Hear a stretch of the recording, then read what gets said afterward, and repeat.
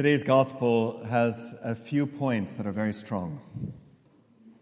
First is that obvious one. If any man comes to me without hating his father, mother, wife, children, brothers, sisters, yes, even his own life too, he cannot be my disciple.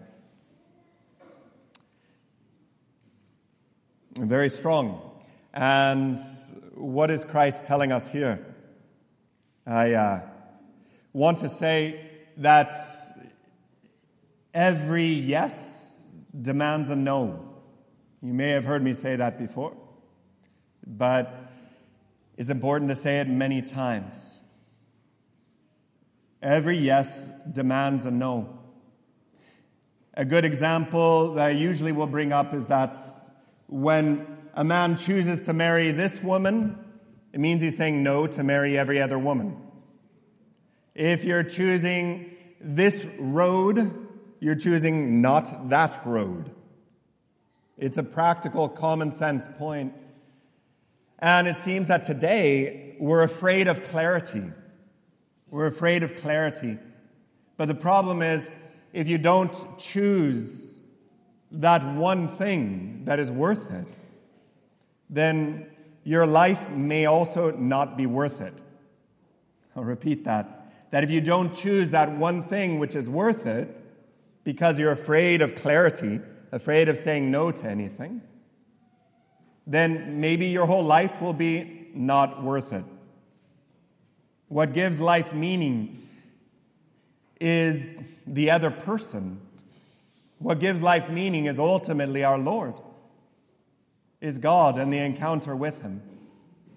And so, when looking at these parables and looking at these words of Christ, when He says, if you're not willing to hate your father and your mother, your brothers and sisters, your children, and even your own life, you're not worthy of me.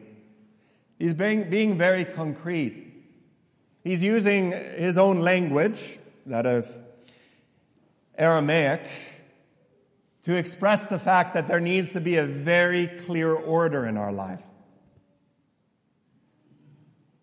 That God is first and everything else is second. And it's not to say that these people could be completely abandoned and neglected. But it is to say that there is a first. I remember at the point of my conversion, I was just turning 19. I was at 19 and 2 weeks or something like that. So it's very young, very, very young. And it hit me like a ton of bricks. It hit me like a ton. There's so many details to share about that. But it was this incredible flame in me to figure out who God is. I remember about 7 months after my conversion, I went to a university called Steubenville. And there they have what they call the FOPs, the Festivals of Praise. It's very charismatic. And I remember getting so caught up in it that I was like a flame dancing in the wind. You know? I remember it very concrete. People commenting on me after. It was funny part about it is I wasn't too embarrassed. It takes a lot to get me embarrassed, actually. It takes me a lot to get me embarrassed. I wasn't too embarrassed about it. I was so caught up in the love of our Lord for me and for everyone, really, that I couldn't help it. But dance in the wind, you know? Dance like a flame in the wind. Go on. We can't forget that the reason why one chooses to put something first is because it's beautiful. We can't forget that the reason why we choose our Lord is because of that flame that has touched us within. And without that touch of flame in your life, it's very hard to see why one would say, I'm going to put everything else in order relative to this.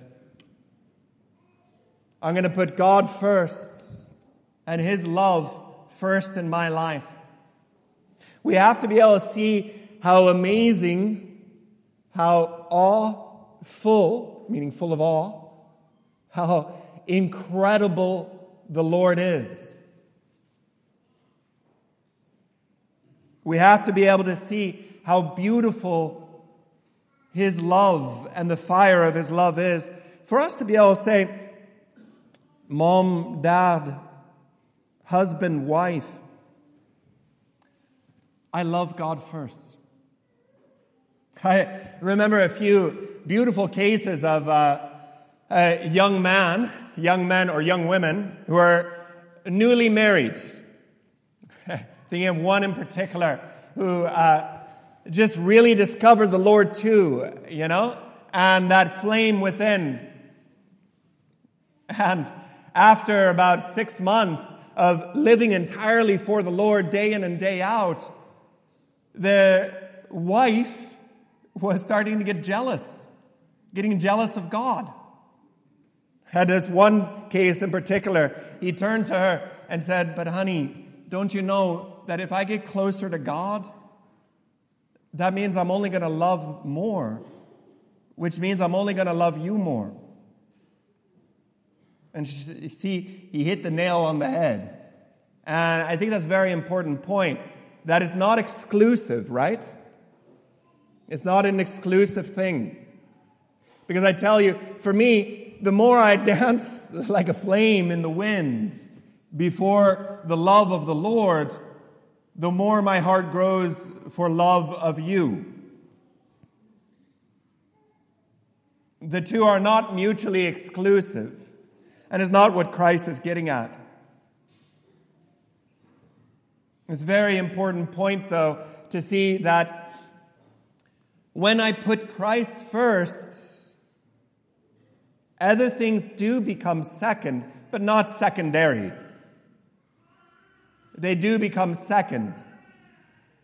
For if we don't make things clear in life, like I had already said, then nothing is clear, and you don't live for anything. If you're married, you're married.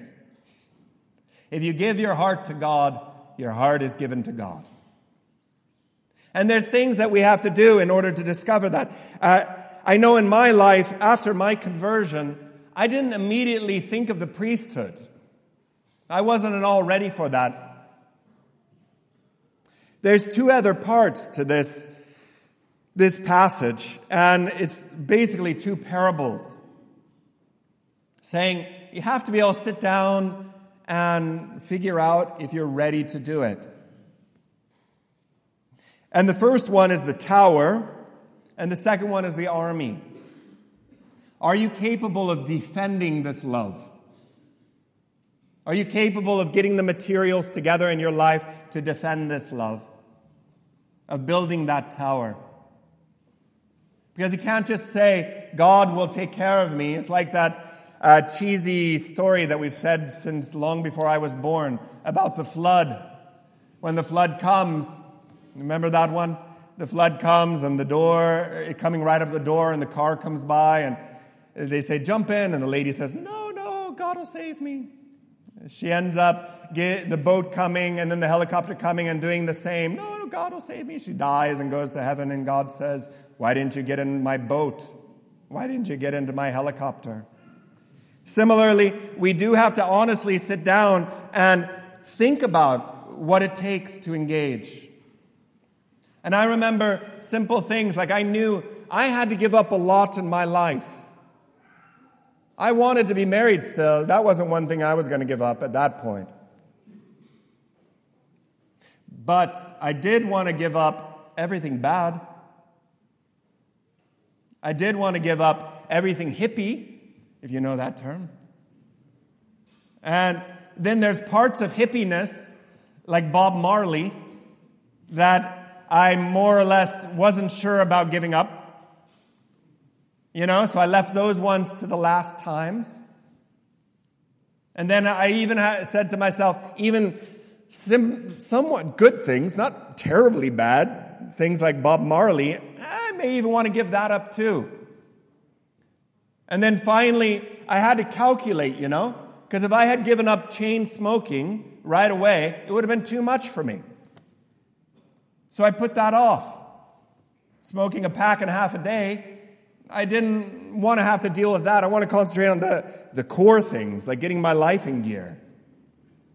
And I prayed for that one too. Sitting down and calculating. I prayed for that desire for 6 months to a year, for even the desire to quit smoking. And one day I woke up and I didn't want to smoke anymore, after having smoked for about 8 years and much of the time over a pack. And I had no problem. For the first time, I didn't even have the shakes. And I took it as a gift from Mary, because I had prayed to her so much. But that's sitting down and taking seriously this engagement to follow Christ is necessary for everybody. Starting with what we can do, what can we do, and working slowly and patiently to the things that are harder.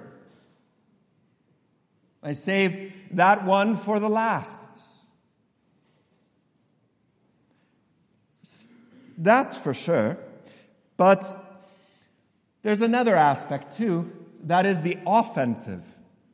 How to get defensively everything out of my life. I had to also start to attack. And we all do. We have to attack those things that we put before God. We have to concretely attack. How are we going to gather together our army and situate it against the army of the enemy? How are we going to attack the evils in our family? How are we going to attack the evils in our own heart and in our own life? And so, for that family, that husband who had said that to his wife and who fell madly in love, it took his wife about 7 years, before she too had that flame. But he never pressured her. But she began to see that it was true. The love that he had for God helped him to be so much more delicate, so much more attentive, and so much more given to her. And it was that witness that passed on the flame. It wasn't any kind of pressure, but it was being real, being clear, being loving, being true. And so, in the end, in order to live as a disciple of Christ, to have that flame and to let it grow so that you too might dance in the wind, you have to say yes. And in order to say yes, you also have to say no. And in saying no, you have to protect that flame. You have to let that flame grow. You have to fight off everything that is evil in your life. In the name of the Father, the Son, and the Holy Spirit, amen.